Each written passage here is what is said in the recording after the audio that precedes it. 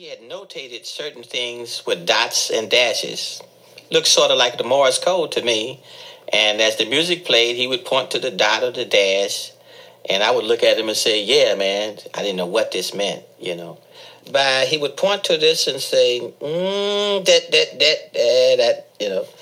Now, what was so interesting about it, he was able to sing phonetically what he meant by the dots and dashes.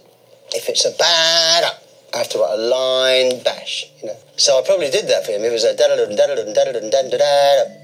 By him being a drummer, maybe this was some kind of way he notated the best way he could. The first couple of times, I don't know whether he really knew this, I thought he was crazy. I said, man, whoever heard of this, you know? But the money was so well paid, I said, man, this is great. Makes a lot of sense to me. This is 80s Ography.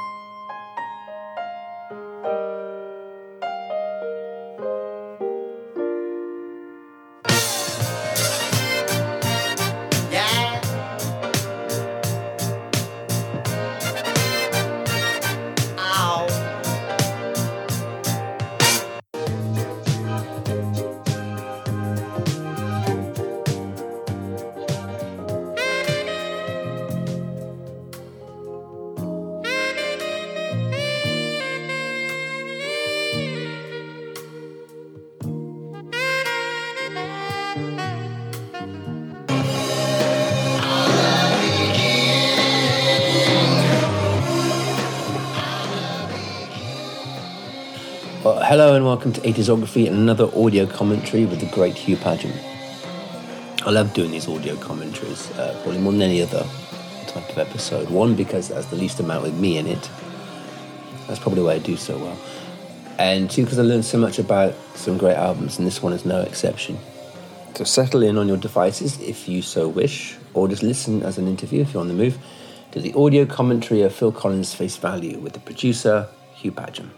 This is the start of the interview. So when was the last time you listened to it all the way through the album prior to this? This afternoon. Okay, prior to this afternoon. I thought I'd better do some revision in case. Yeah, I appreciate that, yeah. Before we do the 3, 2, 1s and that, so I just want to get a bit of background before we play the album as to how you got to the point where you were making the album, basically. So how the actual project is your first production credit, wasn't it, as a producer? It was my first proper production credit. I had met Phil when he came down to play on Peter Gabriel's third solo album that I was engineering with Steve Lillywhite producing the year before. And Phil came down and played several sessions on Peter's album. And really the drum sound that ended up in the Air Tonight was really discovered on Peter's session. When I say discovered, it's the whole thing with the listen mic and going through the console with massive compression that made this sort of huge sound. And you hear this sound on a track called The Intruder on Peter's album. And that's where, as I said, this whole thing begun. And so when Phil was fiddling around at home with his own songs, not knowing if he was going to make an album or not at the time. When he eventually either decided or was persuaded or whatever to make the album, he remembered me from that session and got hold of me and said, would you like to make the record with me? What do you think he saw in you that made him think that you can go from being the engineer on that project to being a producer for him? Well, I think sometimes the lines can be a bit blurred between engineering and producing in a way. From my point of view, I'm not trying to detract anything from Steve Lillywhite at all, but we did several albums together, including XTC and stuff. But and don't forget, Phil only came down to play the drums on the session, so he wasn't there during the whole making of Peter's album. I think he just thought, wow, this guy, this sort of young kid is happening with drums, and I'm a drummer. and so let well, he obviously listened to Peter's record after it had been made.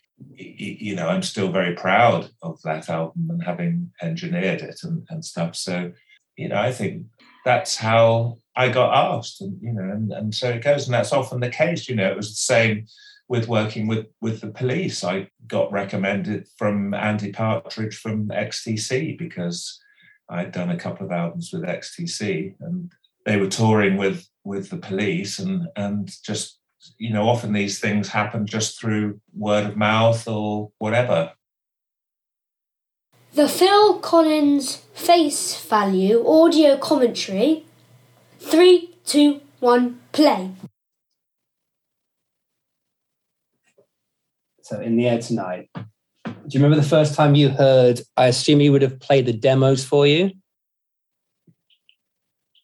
Yes, Phil played the demos. He'd been working at home in his house where he was sort of now living alone, and invited me down to the house one day to play his demos that he'd been recording on his 8-track, and he'd been learning how to work the 8-track and the little console he had, and he had the Roland CR78 drum machine that we're hearing at the moment. And what's fascinating is that when we eventually got to the studio to start making the record, the first track I think we actually started on day one was In the Air Tonight. And so he brought his equipment into the studio, and we could not get the same sound that he had on his demo. Yeah. It was very difficult. These drum machines in those days were relatively sort of new and quite sort of prehistoric, really, compared to nowadays. And we just couldn't get it to be the same feel, the rhythm. It just had one big knob for speed, and it didn't have any sort of, you couldn't dial in a tempo. And so anyway, to cut a long story short, we just decided that we would copy the drum machine and eventually the main Prophet 5 pad sound that you hear there in the beginning. We just copy it from the demo onto the 24-track tape. He had made his demos on a 8-track 1-inch tape recorder. Don't forget, everything was analog in those days. So we copied it onto the 24-track, sadly losing a generation, but it didn't really matter. And that's how we built the song up. And we did it with a couple of the songs as well. And it was such a lucky thing to have done and been able to do it. And also the fact that he had learned to record it quite well. It's like, sometimes people bring in demos that they've only made on a cassette, and there's no way that you could use the quality that's on a cassette to then go on and make a proper sort of hi-fi album, so to speak. So was it easy to isolate that element from the demo onto the actual recording? Yeah, well, he had 8 tracks, so he. Okay, so you could isolate it. Right, he recorded the drum machine on one track, and then he'd recorded the the Prophet sort of pad sound. That's the sort of moody sound you're hearing on another track. And then I made them both sort of stereo with, bits and pieces that we had in the studio. But everything was redone. He hadn't ever, at that point, we hadn't thought of putting the drums on at the end of the song. And so there was certainly nothing like that on the demo. And we redid all the vocals as well. And so was this the first take with the drums? Yeah, pretty well, as far as I remember. Yeah, get the drum sound together. And then, he's such an amazing drummer that he didn't really need to do many takes, but I think it was more or less the first take. So what I always wanted to know is, after that he did the drum take, did he do another one afterwards to see if he could better it? Or was it like, no, that's definitely it, this is the one?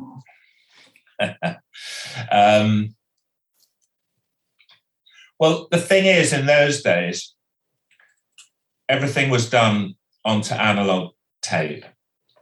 And so you couldn't keep one drum track like you can now if you're working digitally with Pro Tools, and you just keep it and try another one. If you were going to do another drum track, it meant you had to erase the other one. Oh, right, yeah. So that's a huge difference between making records nowadays and in those days.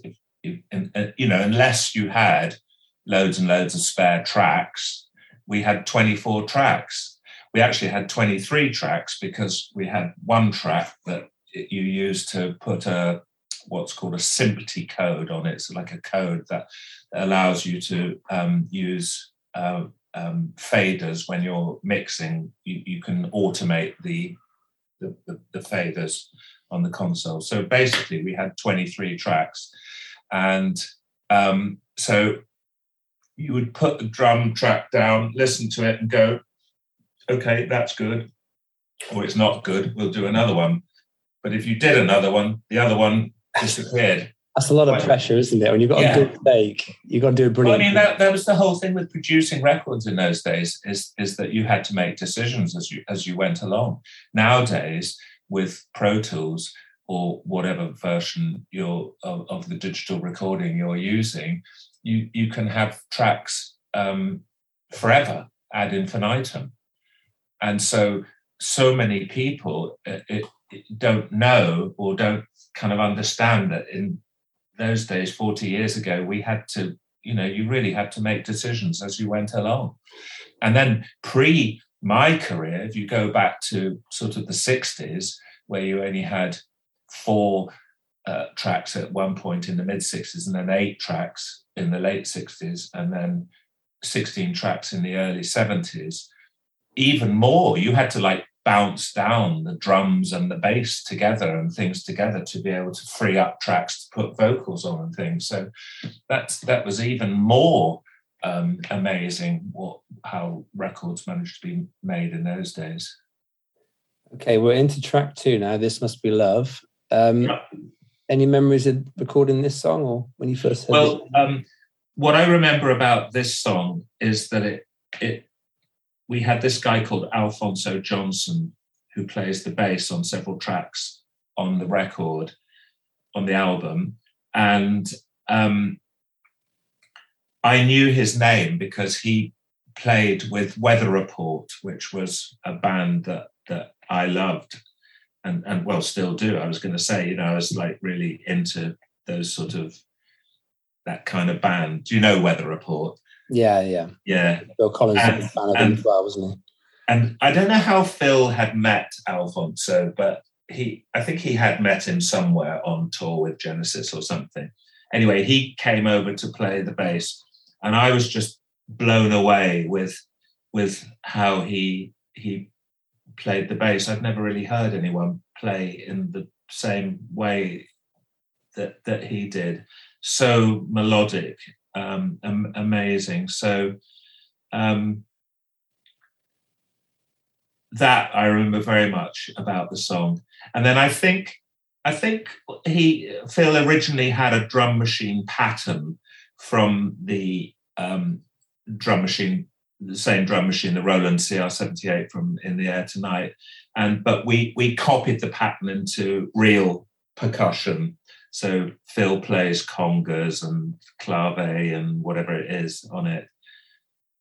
And so yeah, that's my big memories of that. And then we went to LA and we did after a few weeks, maybe 6 weeks of recording in England, we went to LA and we did some tracks there. And there's a guy called Stephen Bishop who's singing the backing vocals on this song. So we did that in LA. And that was the first time I'd ever been to LA as well. So that was really exciting for me to go there and record in this famous recording studio. So when you're recording somebody doing backing vocals, like a guest coming for one track, is it a case of just letting them do what they want to do? Are they instructed? Like in this instance, we telling Stephen, this is kind of what we want? Or is it just have a free pass and see what you feel like doing? Yeah, I think Phil actually had an idea of what he wanted from Stephen on that song. And Bish, as we used to call him, was fantastic. He was such a great character, but still is. But I haven't seen him for years, but he was fantastic. And other times when we went back to LA on some of the other albums to do things, Bish would come down to the sessions and amuse us all with his stories and this, that, and the other. Okay, so now on to track 3, Behind the Lines. Very unique in Phil Collins' career, a cover of a Genesis song. I know. Did you watch the Classic Albums documentary that you were in? Yeah. Early 2000s, they talked about it. I know, it's so funny, isn't it? I think he said no one's ever covered a Genesis song before, so I'm going to. But the story of this was somehow Phil played the Genesis version. He put the record on one day and he had it on 45 instead of 33.5, 45 being the singles speed for anybody who didn't grow up with records. And he suddenly thought, oh my God, this song sounds great sped up, so let's do a version of it. And no one's ever done a Genesis cover before, so I'm going to do one. And so that's how this song came about. And I think we recorded I think it's the only song on the album where we actually recorded the drums in LA. And we did that in LA. So the reason he recorded, did he re-record the drums in LA, or was it the fact it hadn't been recorded yet? No, it hadn't been recorded. So this song we planned, I can't remember the actual reason why, but we somehow planned to record it in LA. And it's also the first song on the album that has the Phoenix horns on it, who were the Earth, Wind and Fire horns that we, I guess, famously used. And did you ever hear Mike and Tony's thoughts on this version? Did they ever comment on it when you worked on them for Abacab? Yeah, no, I think they liked it. Behind the Lines wasn't on Abacab; it was on. No, I'm saying, but you would have seen them next working on Abacab. Did they refer? Oh, I see. Yes, exactly. So they never directly, like when you met them for the Abacab sessions, did they go, oh yeah, I quite like that version you did of our song, yeah? Or was it like there was no reference to it at all? Yeah, no, there was reference to it. I mean, when I worked on when Phil said, oh, I'd really like you to do a Genesis album and stuff.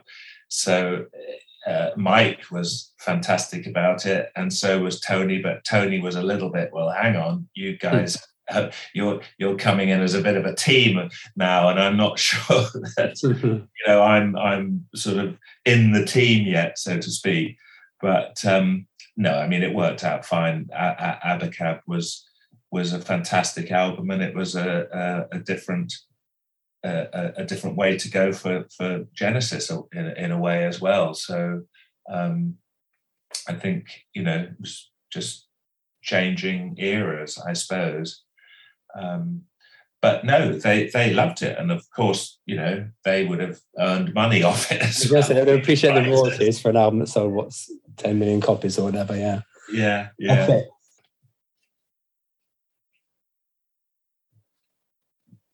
So here we are.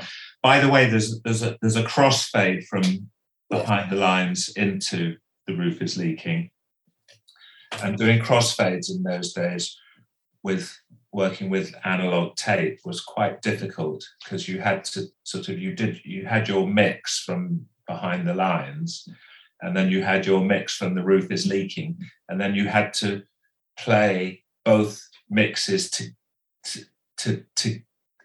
of two different machines onto another machine to record the overlap, if you see what I mean. Because again, digitally today it'd be really easy to do, but in those days it wasn't. So you then had to go to a third machine and then make an edit into the end of Behind the Lines, into the beginning of Roof is Leaking.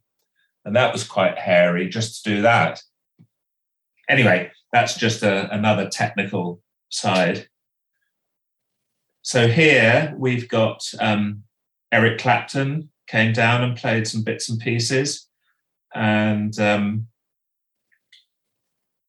guy called Joe Partridge played some slide guitar, and Daryl Sturmer, who played lots of guitar on the album, played the banjo as well. And so is Eric Clapton actually on this version? Because the Classic Albums documentary plays an alternate version. It's like the first version where Eric Clapton is playing the main guitar.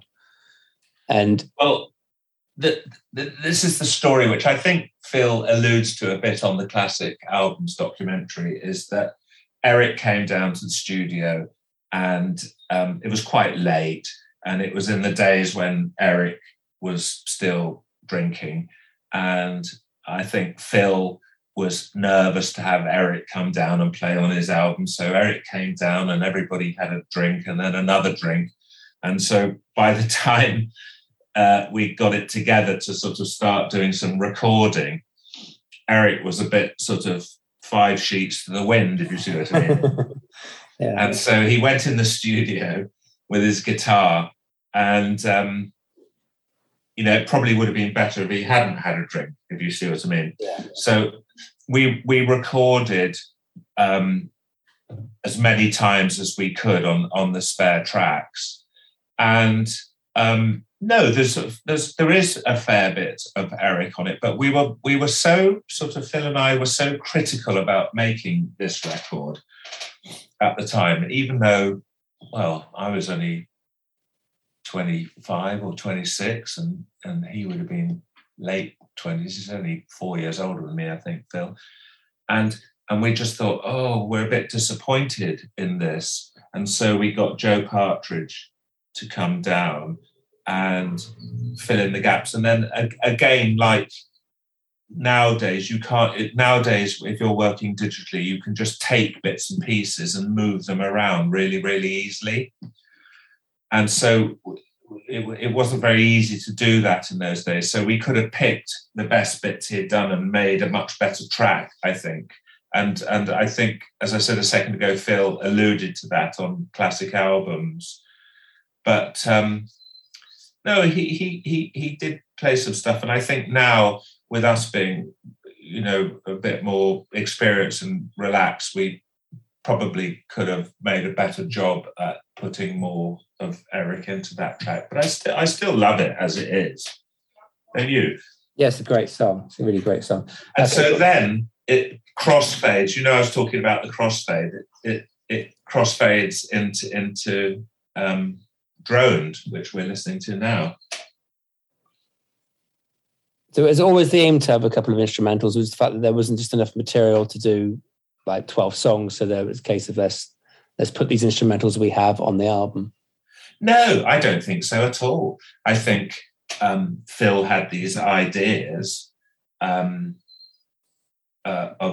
songs. I mean, don't forget we're recording this as a, Phil's more known as a drummer, really, even though he'd been singing the lead singer in Genesis for several years, we're sort of just making an album for the sake of making an album. We had no concept or thoughts of it being successful.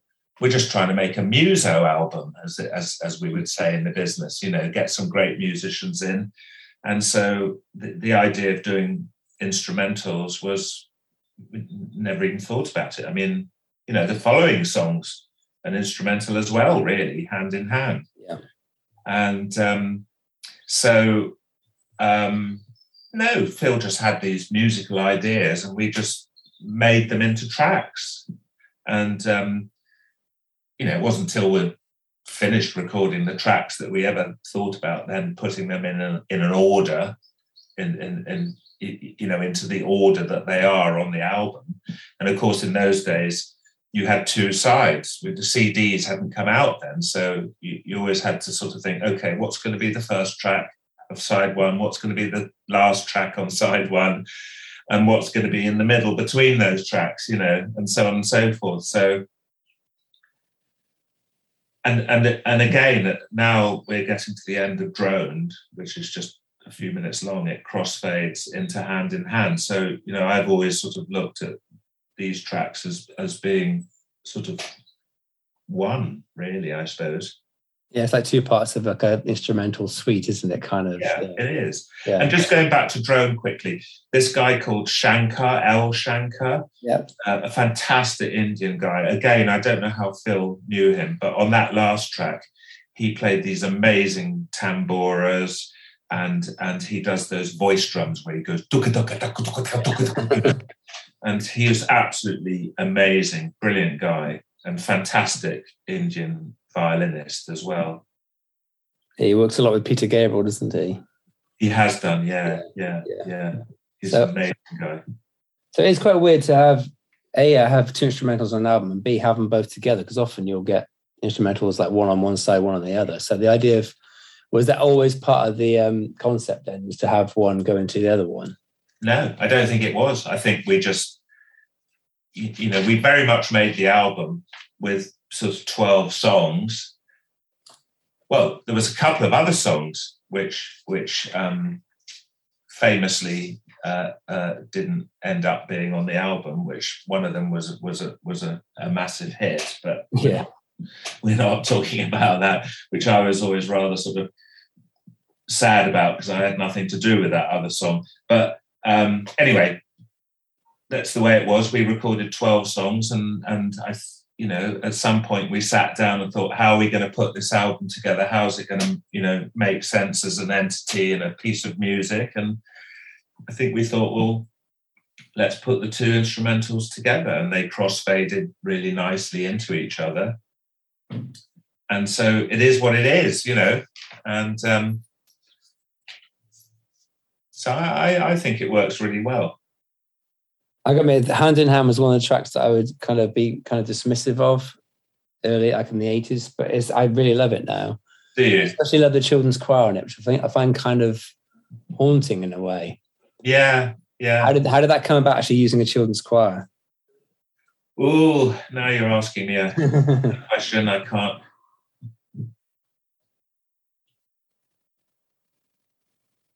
I can't really remember, but we did them in LA, and they also actually, although you wouldn't really know it, they also sang on Tomorrow Never Knows, which is the last track on the second side. But everything was all sort of made to be weird and backwards and sideways and everything on Tomorrow Never Knows. But I guess it was a chant, really. And somebody, Phil or whoever, we said, well, why don't we get some, young kids sound on it? Because on some of the other songs, or one or two of the other songs, I can't think what it is right at the moment, If Leaving Me Is Easy or something, Phil sings in a very high backing vocal, sound to make different sound for backing vocals. Like a sort of soprano sound and stuff. So if you listen early on in the song, you'll notice there's a echo on the snare drum. So when he plays the snare, we made an echo on it using a tape recorder as a way of putting echo on it. So that's quite interesting. And as far as I remember, I think Phil played marimba on it as well, which was a first for him, which you hear as well more at the beginning. I think it's got a really sort of up vibe to it. And I think it's just a nice way to finish side one. Is it more difficult to mix an instrumental, or is it a different challenge? Well, if anything, the focal point of a song, which is what the vocal tends to be, you've got like everything all kind of mixed together. Does it make it a different challenge? No, if anything, mixing instrumental songs is actually a bit easier, because mixing vocals in a song from a technical engineering point of view can be quite difficult to not lose the vocals, but have them clear, but keeping it sort of, it's really hard for me to describe, but keeping the vocal in the music. But it's actually can be very difficult to keep the vocals. You don't want them too loud, but you don't want them too soft so you can't hear them. And that can be quite difficult. Depends on the song. If you've got a song that's got the kitchen sink on it, loads and loads of stuff, then all the different instruments take up sonic room, if you see what I mean. They take up room in the track. And so from my point of view as a producer, I'm always thinking of what might be getting in the way of a vocal, in terms of vocals are generally sort of like middly sounding. It's a middly sounding instrument as opposed to anything high or low like bass. And so you have to try and work so that things have their own space. So in that sense, instrumentals, you don't have the problem of fitting the vocal in. So if anything, instrumental stuff is actually a little bit easier. Can you give any track you've produced or engineered in your career where you think on reflection, I kind of lost the vocal there, I kind of buried it a bit too much? Well, I had a classic thing with Sting in the Police. He always wanted his vocals buried, which is kind of weird, seeing as he's a singer, and singers are usually sort of got quite an ego. He was always, especially on the Ghost in the Machine album, was always, when we were mixing, saying, I want my vocal further down, I want it more buried in the track. And I'm going, you can't really do that.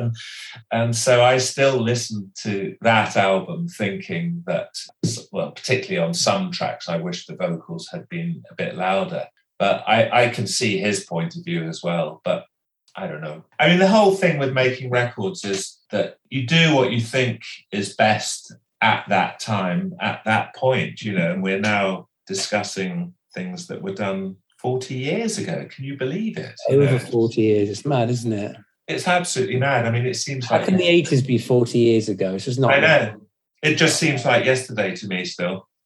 Unbelievable. And the side one. Do you love British TV? Do you love American accents? I'm Kaylee McMahon. I'm Stephanie Callis, and we would love for you to listen to our podcast, Anglophilia. Each season, we discuss 6 different British comedies, some we've seen and some we've hardly heard of. We dare to ask important questions like, is there a porn version of Mr. Bean? Are Viv and Mike from The Young Ones secret lovers? Are Patsy and Adina bigger stoners than Cheech and Chong? And more. Find Anglophilia on Apple Podcasts, SoundCloud, or listen directly on our website, anglophiliapodcast.com. Toodle pip. What'd you call me? Side 2. So we're going to approach side 2, which I think is a brilliantly enjoyable side 2. This whenever I listen to it, it always just flies by this side. I think it's just such a perfect side to this album. Do you prefer side 1 or side 2, personally? That's a question. I suppose if I had to have an answer, and no one's ever asked me this question before, I suppose I probably would say yes, because I think You Know What I Mean is an unbelievably beautiful song. And I think If Leaving Me Is Easy is probably my favourite song on the whole album. And the ones that, I Missed Again is good fun, isn't it? And so. Should we start playing I Missed Again? Ready for the countdown? 3, 2, 1, play. So it's interesting listening to the demo of this, and it's I Miss You Babe was the original yes, yeah. concept. I can't remember when or how. I'm using my senility now of 40 years I can't remember why or when the lyrics were changed. I mean, I love this because I love the sort of Motown-y snare fills that Phil does on the drums. Again, Alphonso Johnson plays a wicked bass on this song. Sorry to go on about Alphonso and the bass, but I'm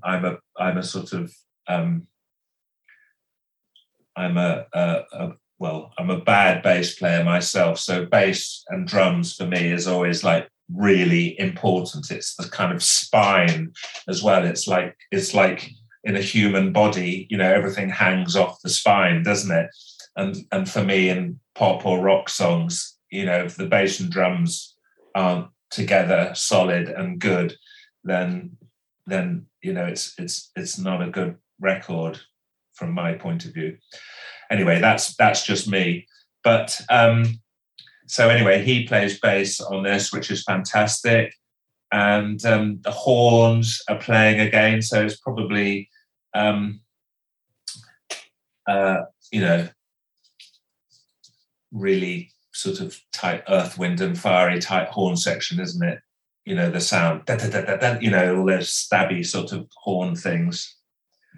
And the other thing, when I was listening to it the other day, that I noticed is it's got Phil's playing piano on it, and especially near the beginning or in the verses, the piano, it's a real piano, but it's incredibly compressed, which means that it has a really long, you know, if you play a chord on a piano, it dies out, you know, naturally. And if you put the loud pedal on it, dies out slightly longer.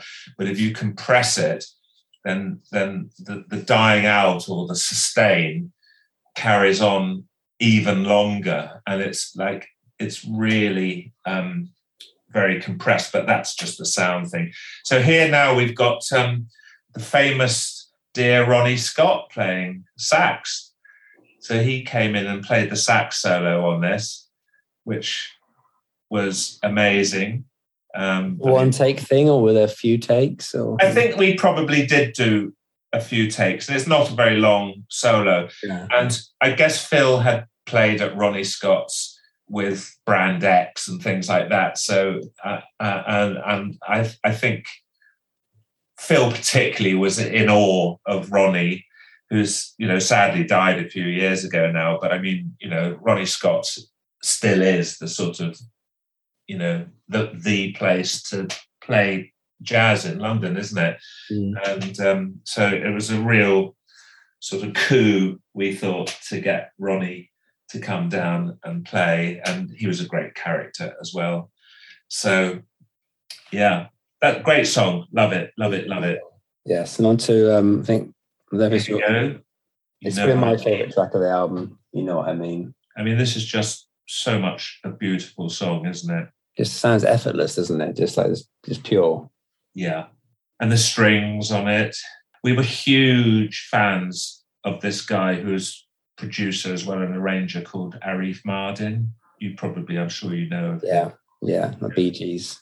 Atlantic producer, Bee Gees, but also, you know, Aretha Franklin and many other great R&B people from the 60s and 70s. And he became a great friend of both Sting and mine. And he was just an amazing gentleman.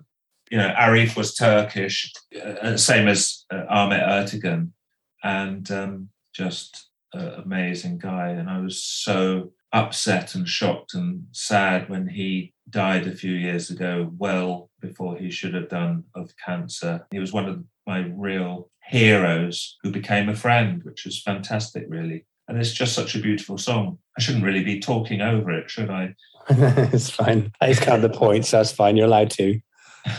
When somebody's doing a string arrangement and you're the producer, is it a case of you're going to have to deal with the arrangement that's provided, or is there to and fro with this? Can you go back to him and say, this part here, I think you're overdoing it a bit. Can we just tone that down a bit? Well, when you overdub strings like this, we did this at Air London, which was this fantastic studio just by Oxford Street. And you book these musicians for sessions, 3-hour sessions, and that's what we had, 3 hours to do that song. I can't remember if we did another session for If Leaving Me Is Easy, which the strings are on as well. But anyway, yeah, you just try and do your best within the 3 hours, with working the, arrangements out, changing bits and pieces and that sort of thing. I guess you've got someone like Arif Mardin doing the string arrangement. It's going to be pretty good, isn't it? It's like, there probably won't be that much you'll want to change.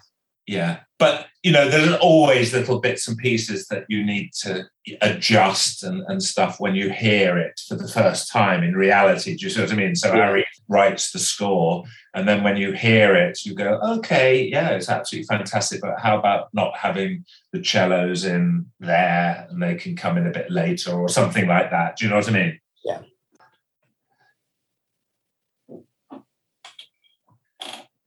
So track 9, Thunder and Lightning. Here we are, Thunder and Lightning.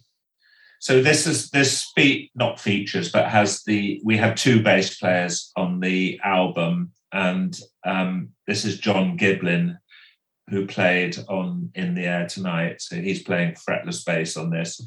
And again, it's a sort of show off really for the Phoenix Horns, doing their sort of Earth, Wind and Fire thing. Phil was obsessed with Earth, Wind and Fire.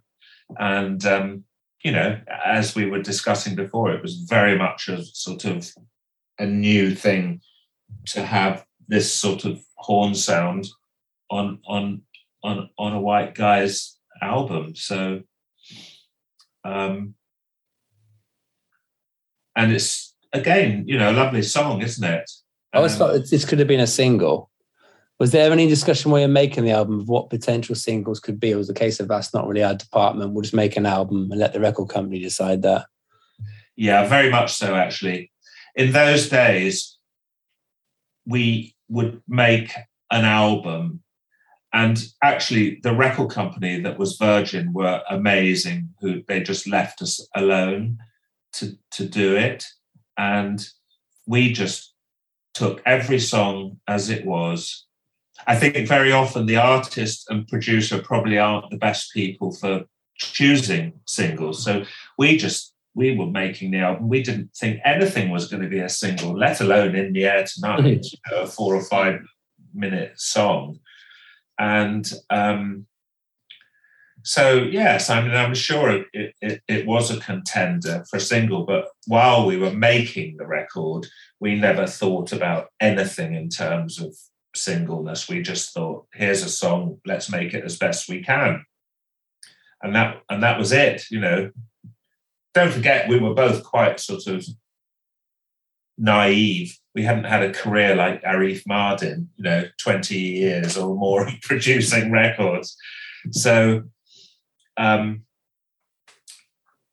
think we did a pretty good job, really. And there we go. Nice guitar solo. Phil doing his his black sort of thing. And then he starts playing hand claps here. Yeah, it's cool. I don't know what more to say about this song, really. So at what point does the album come together in terms of it being an album as opposed to just working on random songs? And I mean, because it sounds like there was these 12 songs basically. So you had an album's worth of songs you were working on. Yeah. So from the very beginning, it was always going to be this album of songs as opposed to just finding an album eventually once you got enough material. Well, I think as we discussed before, there were a couple of songs that got left off for whatever reasons it was.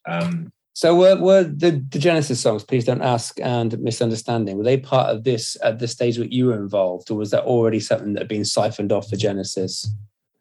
No, Misunderstanding was on Duke, the previous Genesis record. So that obviously was, and that was the first sort of proper successful record Genesis had that Phil had written. And I think that gave him confidence to carry on writing. But obviously he started writing these songs because he was having problems with his marriage, and he was sitting at home and he had this equipment and he was learning to use the equipment, and he had, music in his head was coming out, but he knew that the music wasn't suitable for Genesis. And so I think he says it a little bit in that Classic Albums program. So, he had no idea really that this was starting a solo career.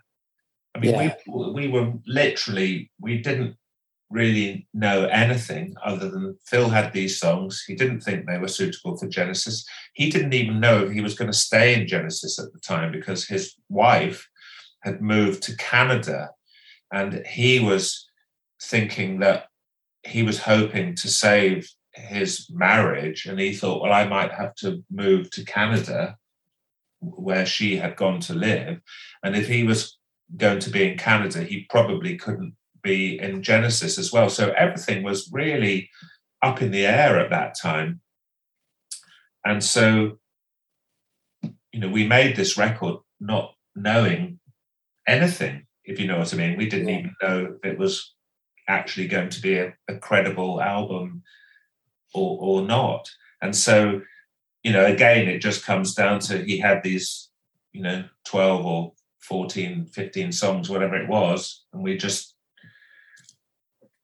thank God we had a budget that the record label let us do it.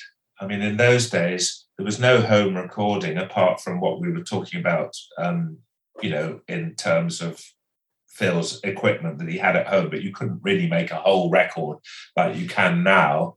You buy a laptop and you've got a studio on it, and it cost a lot of money to make a professional sounding record in those days. And all credit to Virgin for letting it all happen, Yeah, well, on the fade out of I'm Not Moving, so we've got 20 seconds on that. So any memories of recording that particular song? It's very Beatlesque, that song. Yeah, it is, isn't it? And it's funny because it's got no guitars on it at all. It's the only song, I think. I was going to say, it's the only track that doesn't have guitars. Yeah, it's weird. You don't really notice it unless somebody points it out to you. But I'll notice every time I hear it now, yeah. Okay. Another beautiful track, If Leaving Me Is So Easy. this is probably my favourite track on the album. And that's Don Myrick, from the Earth, Wind and Fire horn section, who plays this incredible alto sax. And again, Alphonso Johnson on bass, amazing. I just think this is such a beautiful song. Now, Eric Clapton is credited on this, but I can never really hear guitar on this. Can you hear it? Is it noticeable, his guitar part? No, I don't. Is it something you recorded and it was taken off, but you're still credited, or is he actually still on the finished record? I honestly, I don't know. It's bugged me for years, because I can never. Is it just me? I can never hear Eric. I know he's credited. Where is he then? Is he? I know, but sometimes is it actually credited on the album? Yeah. Sorry, it could be one little note somewhere. We were so desperate to have Eric's name on the album. Eric's note. Because, we were juniors at making albums. We didn't know anything. Not that we didn't know anything about it, but we didn't. We didn't know how the album was going to be. So to have Eric Clapton's name on it, it looks cool. Was good. But no, I have to own up and say I'm really not sure. I can't hear. I can imagine being an Eric Clapton completist and buying the album in 1981 because he's on track 11, and then, hey, where's the guitar solo? Like any extra guitar would have ruined this track. I think it's just perfect as it is. It's one of those songs you can just lose yourself in. I know it is so good, isn't it? I don't really want to talk over it, but anyway, I suppose that's what I'm here to do. So again, strings arranged by Arif, amazing. I love the sort of the punctuation hits. Yeah. Later on in it, I think are just magic. Don Myrick plays the most amazing solo, and I don't know if you know, but a few years after this, he was killed, very, very, very sadly, and in a classic LA police thing, they don't take any prisoners, the LA police, and they knocked on his door mistakenly, thinking there was especially of a certain colour. Well, exactly, yeah. And Don made a move, and they shot him. Still goes on now, doesn't it? 40 years later. Don was such a lovely guy. He was a lovable rogue, but all those guys were lovable rogues in some way. So, they all originally came from Chicago. And anyway, it was a very sad, very, very sad thing to hear when Don had died, because he plays the most amazing solo, doesn't he? And again, was it a few takes? Do you remember? Or was it nailed in one? Or no, I don't think it was. I don't think it was many takes at all.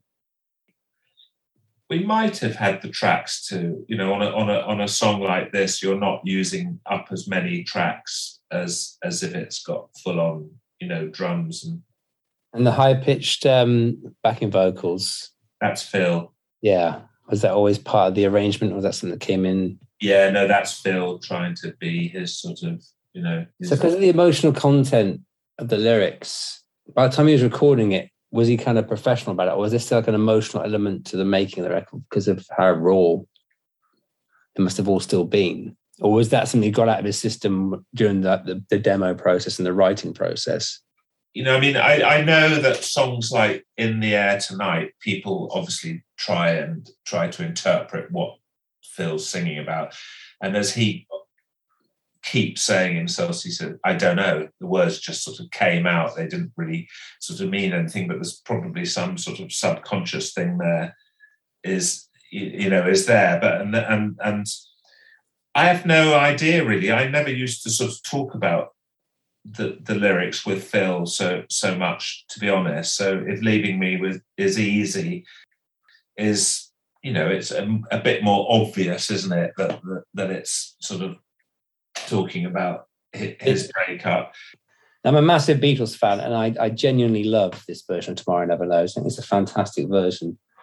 Well, you're very kind to say that. The thing with making covers is that it's really difficult, because you've either got to cover a song in a really completely different way, or you've got to sort of pay homage by sort of copying it, if you see what I mean. And I mean, we tried to do a cover on every Phil Collins album. The Diana Ross and the Supremes we did on the second record, but I mean, this is really a homage, isn't it, to the original version? But that 80s drum sound, that's what makes it so unique, is like you got the production. It's got that early 80s production with a massive drum sound that they would have loved to have had in the 60s, the Beatles. So yes. You can hear the very compressed sort of cymbals that sound almost like backwards. Yeah. Like that. And so we were like, trying to do the backwards stuff like you can hear going on now, which is like El Shankar violin and stuff playing backwards.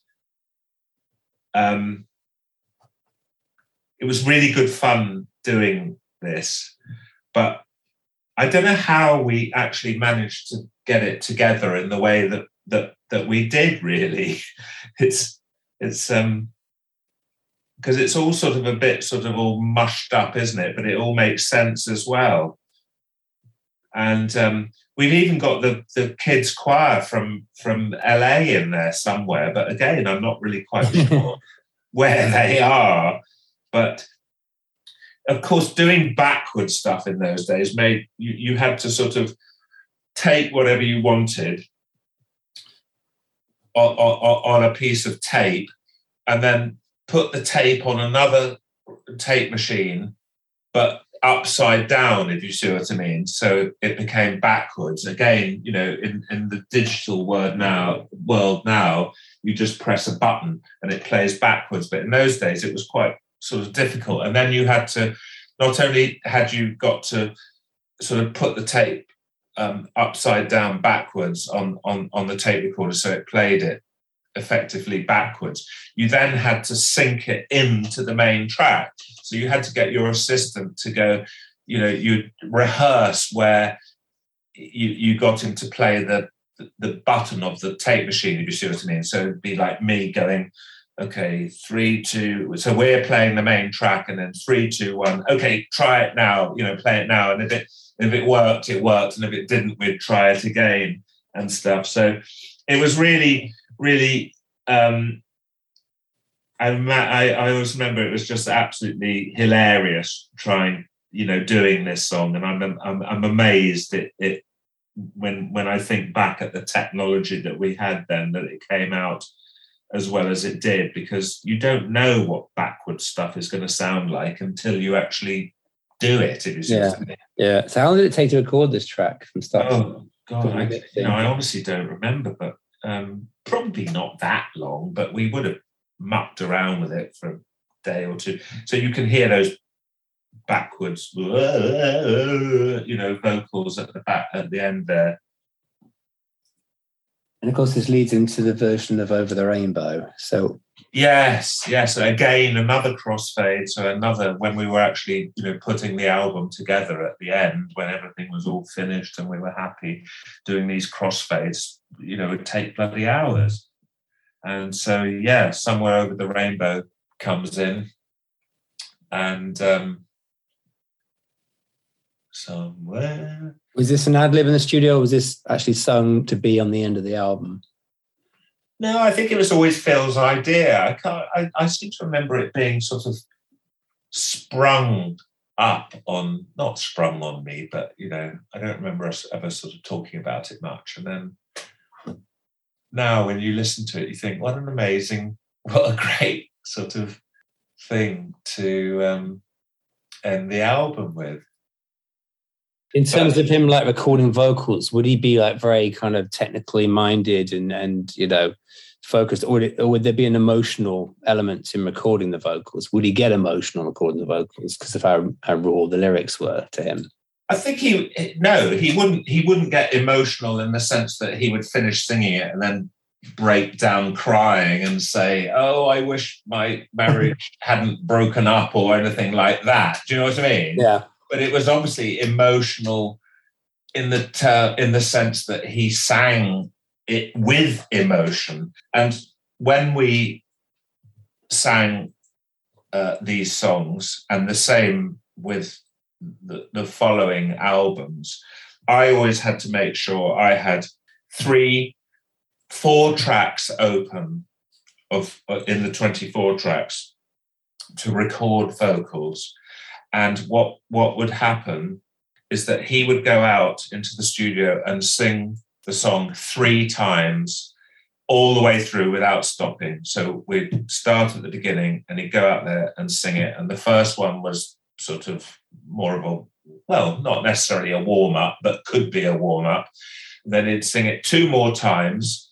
So in a 4-minute song, you would be talking about, after 15, 20 minutes, you would have recorded the vocals, and then we would sit down with a piece of paper with the lyrics on the paper, play each of the 3 tracks that he had sung, and pick out, and we'd go through and go, okay, that line we like a lot, and we'd pick it out, and then we would do what was called comp the vocals onto the 4th track. In other words, we would comping means taking the best bits of each of those 3 songs and making them into one good track. And that's often how people would sing when they're making records. Did he ever do a perfect take where that wasn't needed, where he nailed it in one take and thought, we don't need to comp this, it's perfect as it is? Yeah, probably occasionally, but the only person I ever knew who really sang through and recorded literally everything in one take was David Bowie. And he was the most incredible singer, performer. Amazing. But anyway, a lot of artists take bloody weeks to make, to do. I shouldn't be disparaging, but I mean... Oh, go on, be disparaging, go on. No, but for Phil to sing it 3 times, and we made a sort of rule that it wouldn't sing it more than 3 times, because if you sing something too much, it loses its meaning. So to sort of sing it 3 times means you sort of get into it, you're into it, and then you sort of, you've done it, sort of thing, and you just try and take the best bits out of it. And so that's generally what we used to do. So this came out in 81, but obviously this predated John Lennon's death, the actual recording of it. So was there any question after he died of thinking, should we still put it out because it'll be seen as like, are we doing this because it's like a tribute to Lennon, even though it wasn't? Or was it kind of fortuitous? It could still be a tribute to Lennon, even though it was intended that way. When was John Lennon actually killed? No, early December 1980. Okay. This album was released in February 81. So I think it was released in February 81, but we were still recording the album, because I remember vividly driving down the road to go to work, because I think we finished the album at the very end of 1980. When are you saying John Lennon was killed? Well, December the 8th, 1980. December the 8th, okay. So I remember driving down the road to go to work to finish the album, and I thought, why are all these John Lennon and all Beatles records being played on the radio this morning? Got to work, and it was before the days of social media and all this, and then just discovered that he had been shot.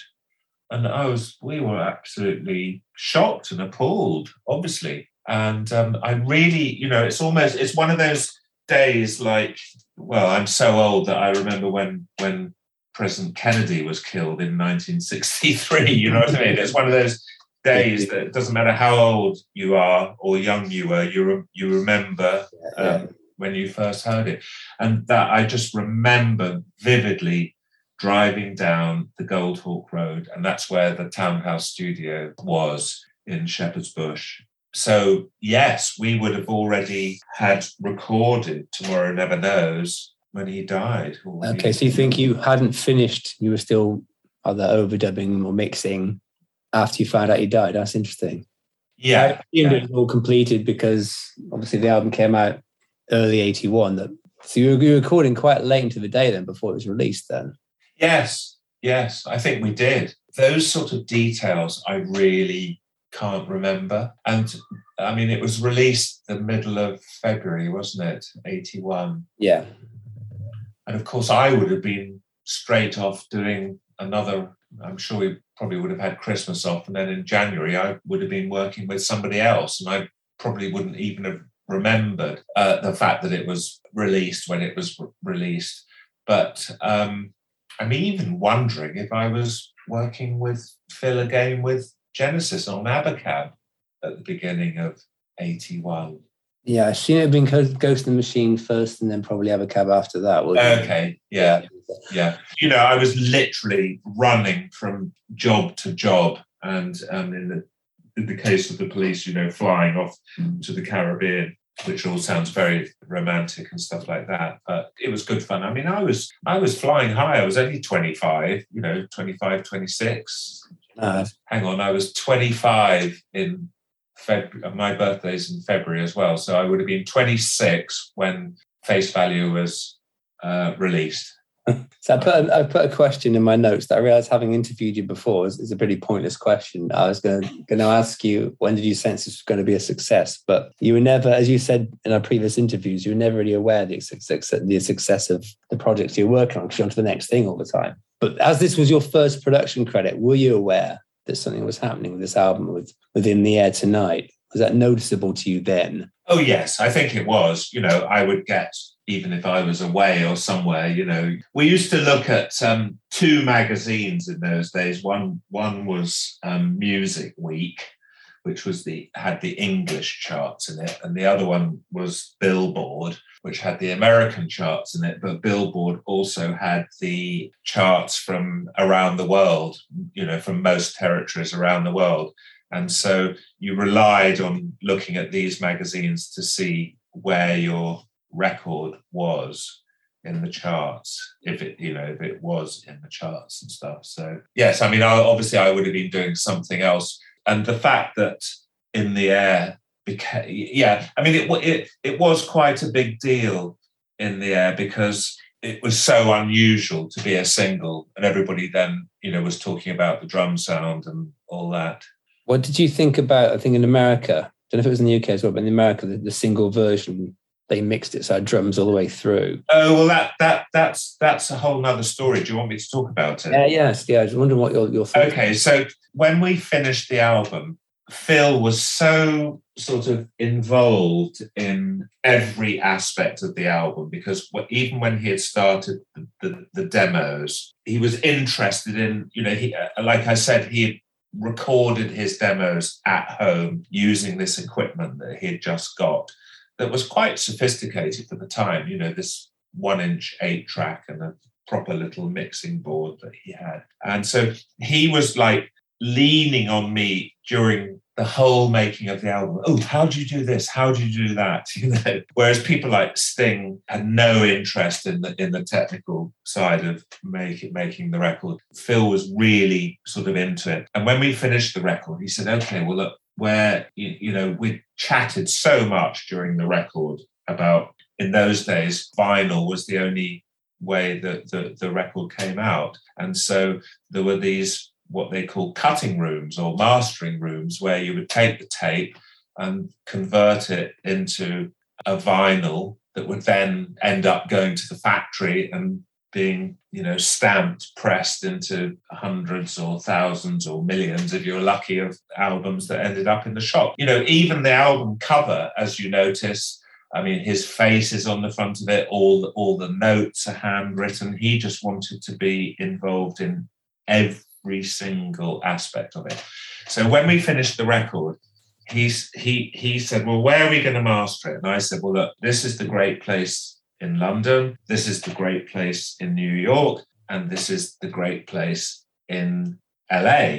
I mean, obviously there were good other places as well, but I sort of, said these are the places that I know of. And don't forget, I'm only 25, so I'm doing it all from like looking at records I loved, reading the credits on the covers. So he said, okay, well, let's send the tape to each of those 3 places, get them to master it and see which one sounds best. And I said, well, normally you attend the mastering session. You go as the producer, and often the artist wouldn't go. But it was like, hang on, this is going to be too difficult to go to all 3 places. So we decided to go to this place in New York. So we attended the session in New York. We didn't attend the session in London, and we didn't attend the session in LA. So anyway, while we're in New York, Ahmet Ertegun, we get hold of Ahmet, or Phil gets hold of Ahmet, and Ahmet comes down to listen to the album, because it was released on Virgin in England, but it was Atlantic in North America. And Ahmet, he was a god. So it's like, Ahmet wants to come and listen to our album. This is amazing. So he came down to the mastering session, because he was always based in New York. And so we played him the album, and he loved it. And he loved In the Air Tonight. But he said, he talked in this really sort of like, kind of New York type kind of accent, like this, So he's like Turkish New York accent. And he said, the thing is with In the Air, I really like it, but I can't hear a backbeat. You gotta have a backbeat. I think it could be a single, but you gotta have a backbeat. And so it was like, oh, okay. So we were on the one hand a bit slightly pissed off because we loved In the Air as it was, and we loved the fact that you weren't expecting the drums when you listened to it the first time. The whole thing was the shock of the drum fill coming in at the end. And so it was like, oh God, well, but the problem is if Ahmet wants drums in it and he's the head of Atlantic and this, that, and the other, we're going to have to sort of appease him in some way. So anyway, we cut the album as it was, and then we went back to England. And so anyway, we did the mastering session, went back to England and thought, well, we're going to have to do what Ahmet says, because he's Ahmet and he's the head of the record company that's releasing the record in America. So we had a chat about it and we thought, oh God, we can't face going back into the studio and, recording more drums on it and remixing it and everything. So kind of I had this brainwave and we said, well, why don't we just overdub a backbeat onto the mix that we've already got, right? Do you understand what I'm saying? Yeah. So I always remember this. We booked a session. I don't know why we booked it there, but we booked a session at this studio called Strawberry Studios South, which was in Dorking, which wasn't far from where Phil lived, and it was owned by 10cc. Yeah.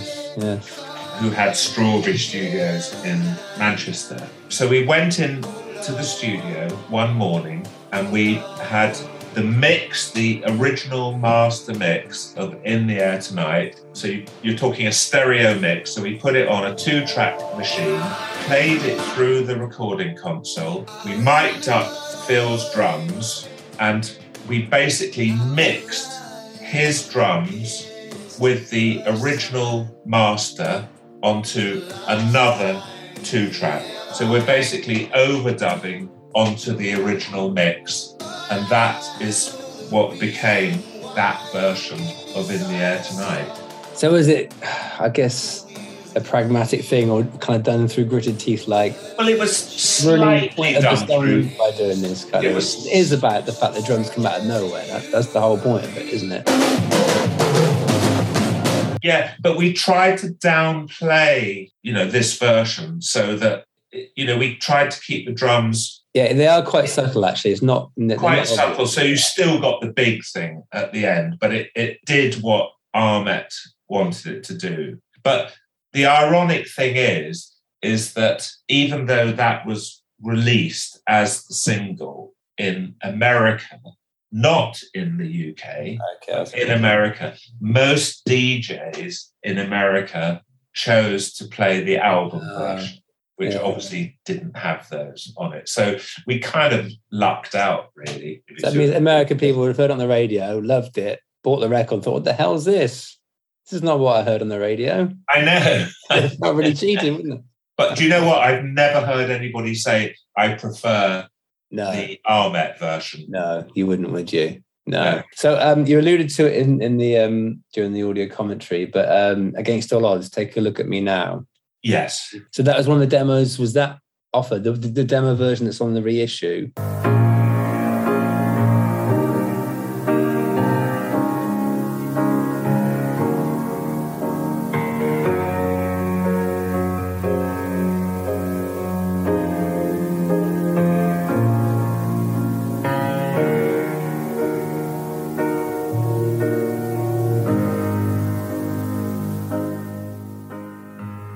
Was that what you heard at the time as one of the potential tracks to record, or was it just a work in progress that didn't go any further at the time?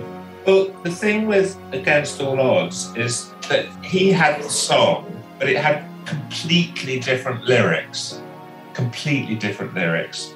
And I'm trying to kind of remember as faithfully as I can. I thought, and possibly Phil thought, that the lyrics and the song sounded a bit wet to me. For not trying to be rude, but I just thought we had such a fantastic album that was not sort of, it was, I really sort of remember thinking, this is a music album, this is an album that musicians are going to play rather than it be a commercial success. Do you know what I mean? Yeah. And we had these great people playing on it. So you didn't want some cheesy ballad on there that was with wet lyrics? Yes. Yeah. And so after the success of Face Value, he then got asked, would he provide a song for this film? And so was the lyric originally "Take a Look at Me Now"? You said there was a different lyric before that. It was a bit like, how I Missed the Game got changed, if you see what I mean. Do you know what I mean? I can't remember, but I just remember that he completely changed the lyrics to fit the film. So I don't even remember what the original lyrics were, but they were not even close to what he rewrote. But it shows how strong the album is, because it's such a great tune, Against All Odds, that you didn't need it because you had the album already. You could afford to say no, leave that for another time. But it annoyed you that you didn't actually get to produce Against All Odds. I know, and I think Arif did it, which I'm very, very happy about.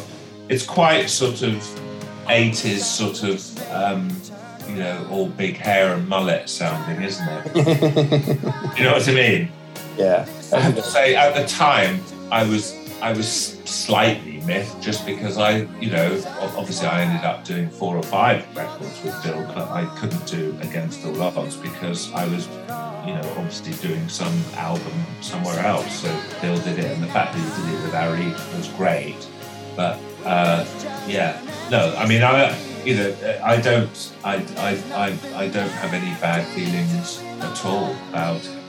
I do think it's a bit sort of, the Phil Collins drum sound on it has all got sort of digital reverb on it and stuff. It just sounds a bit sort of, what's the word? Artificial.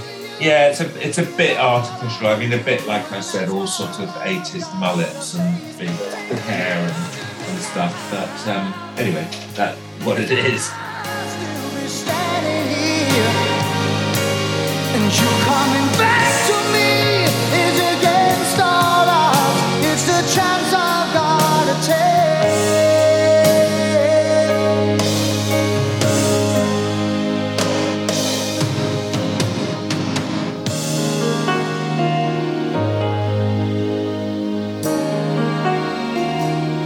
Take a look at me now.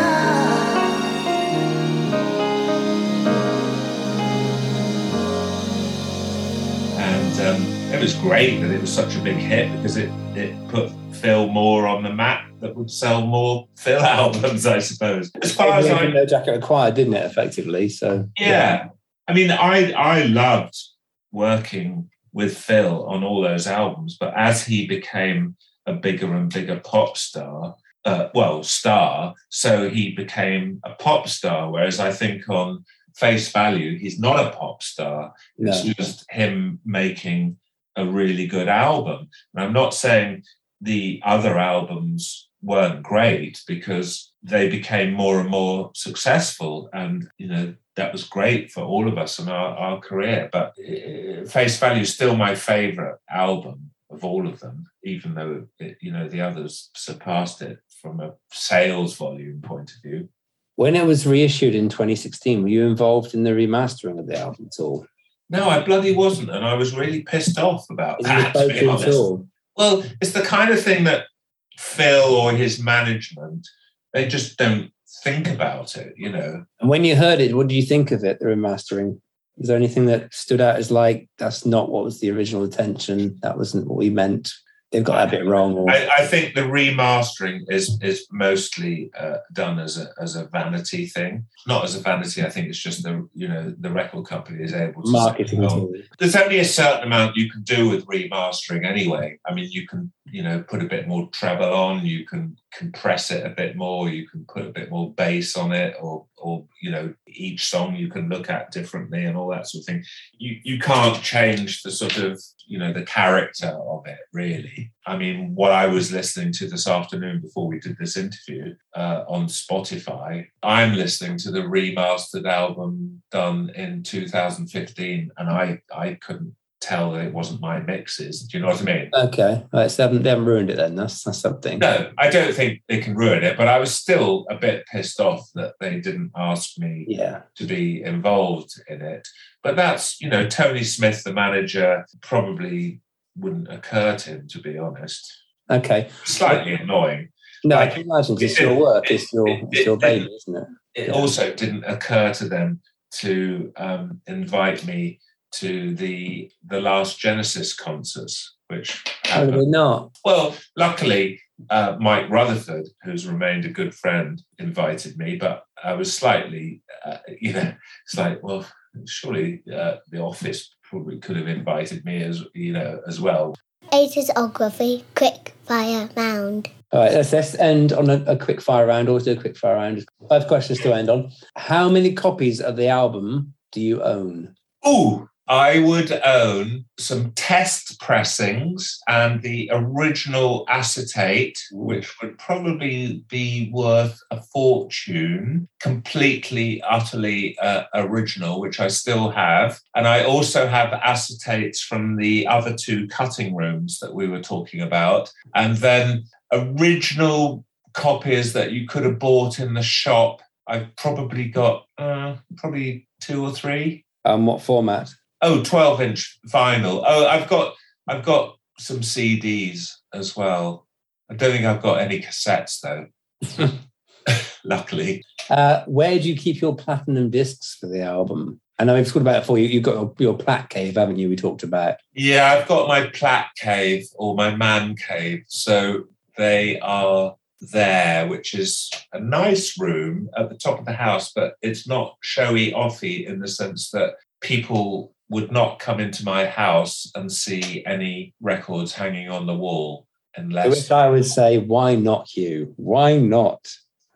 Well, because I'm too modest. Oh, to modesty, eh? Come on. Well, I've got this sort of, plaque cave, as we say at the top of the house, and that's where I've got my really sort of smart, proper hi-fi system with the vinyl, and so they're in that room. Are they organised? Like, would you better go straight to it and know exactly where the face value ones are? Do you have like a Phil Collins wing of your plaque cave, or? Yeah. No, I've got all my vinyl records in alphabetical order and stuff. Yeah.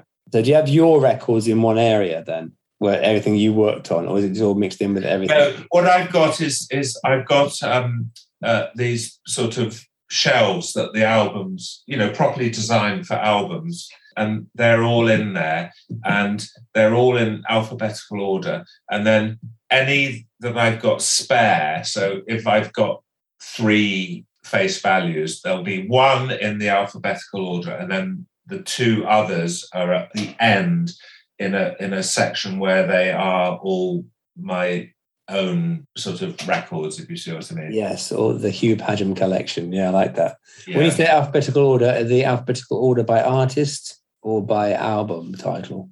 No, by artist. By artist, okay, that's good. Yeah. I've been worried for a second. If you could have any song from Face Value covered, which one would it be and by whom? Could anyone sing one of those songs? Well, it couldn't be Tomorrow Never Knows, could it? So, be a bit pointless, I guess. I honestly would hate to hear anybody covering In the Air, because it would just be... Really? Well, I'm sure somebody could do a good version of Leaving Me Is Easy, but I don't know who it could be. You've really copped me on this question. Yeah, I should have given you prior warning on that one, shouldn't I? Yeah. The Eternal Jukebox. Okay, the Eternal Jukebox for Face Value. So which 3 tracks would you keep for eternity? And if you had to bin one of them, which one would you get rid of? Like, all future reissues are only going to have 11 tracks. You've got to choose which track you lose, and then which 3 are kept for all eternity. Well, the ones I would keep would be In the Air, I Missed Again, and If Leaving Me Is Easy, I suppose. Can I have a 4th one or not? Yeah, go for it, yeah. Okay, you know what I mean, I guess. Yeah, that's fun. But if I was going to dump one, it would have to be Tomorrow Never Knows, because I've always got the Beatles version, which is great as well. That's a good logic. And finally, your 3 words to describe how you feel about Face Value. Very, very proud. Yeah, how did it feel revisiting it after all these years? Well, I'm not in the business of playing my own albums very much. Do you know what I mean? Yeah. So when you play it, can you hear the work that went into it, or can you actually hear it as a collection of songs and enjoy it that way? Yeah, I mean, without being sort of over emotional, I was a bit emotional about it because I really think it's a bloody good album, and I'm not the kind of person who would say that, in terms of, personal modesty. I'm not like some of these American people who, like Nile Rodgers, who on Desert Island Discs played 9 out of 10 of the songs he played on Desert Island Discs were his own productions. Do you know what I mean? I like Niall, I know him, I like him, but I'm not like Niall, if you see what I mean. Yeah. No. So anyway, it was quite emotional listening to it, and I did think a bloody good album, and I hope it still stands up in another 40 years' time. That is the end of Face Value. Thank you. So that is Face Value, audio commentary. Many thanks, as always, to Hugh Padgham. Always good value. I almost forgot how good an album Face Value is. It's such a good album. I like to do my own album edits, and the one change I would probably take droned out. I think one instrumental is enough. And there you could do an alternate version where you actually start with Hand in Hand. It's like the instrumental overture, and that kind of like fades into In the Air Tonight. That would kind of work.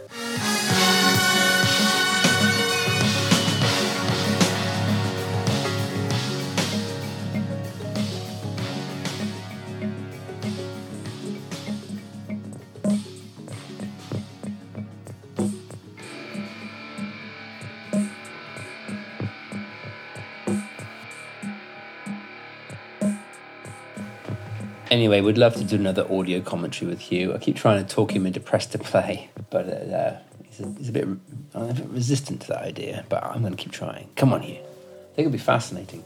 Anyway, so massive thanks again to Hugh. There are many references made in the commentary to the Classic Albums documentary on Face Value, and I recommend you check that out. I think it was done in the early 2000s. It's really interesting. There's some great bits with Phil and Hugh at the mixing desk together. And Phil offers an alternative explanation of the behind the lines, hearing it sped up and deciding to do a version like that.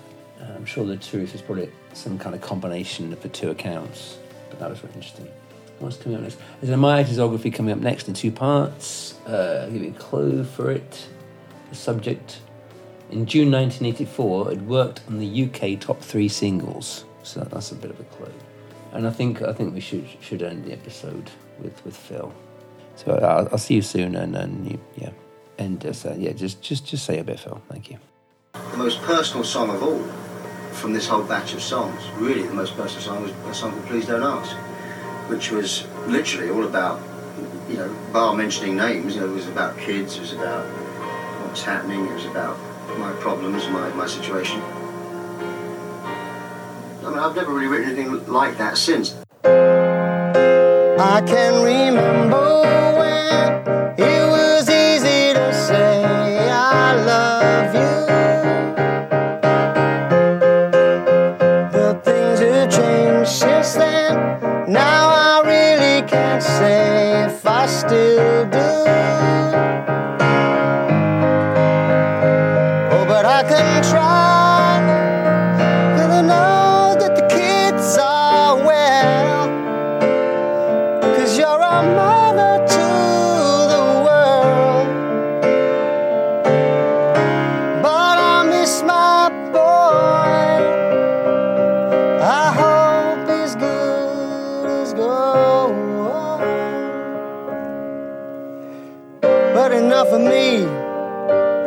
How are you? You look good. Oh, you lost some weight. Can see your hair looks nice. You look good.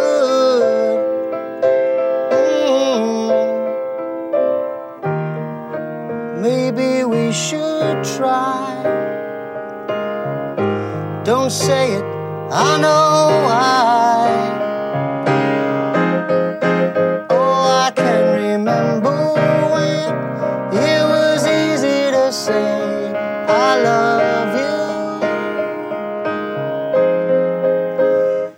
So, actually, it's the kind of song you could do differently now, but you know, you could do it as a ballad now, as opposed to something else.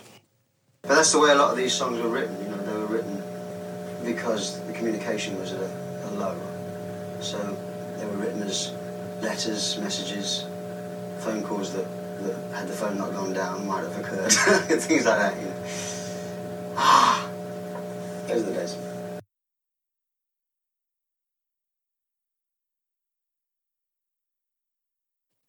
Yeah, just listening to the album earlier again today, just the side two songs just flies by. Side two, I find. Yeah, I don't know how long it actually physically is.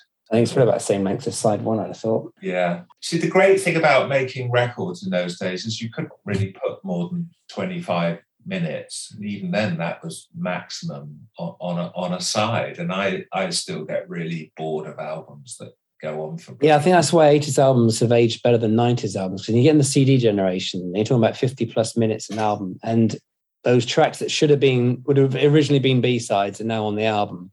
So you're going to get a watering down of the quality of an album. Where you'd have had a 10-track perfect 40-minute album in 81, you got a 53-minute album in 1991. Exactly. Yeah. Exactly. Yeah. Couldn't agree more, but one doesn't want to come over like a sourpuss, do you? Oh, you've earned the right, come on. How many platinum albums have you sold? You've earned the right. I don't have the right. I'm a sourpuss. Somebody who's had an amazing career, so you have the right. Let me know when you're ready. Okay, I'm ready. Okay, 3, 2, 1, and play.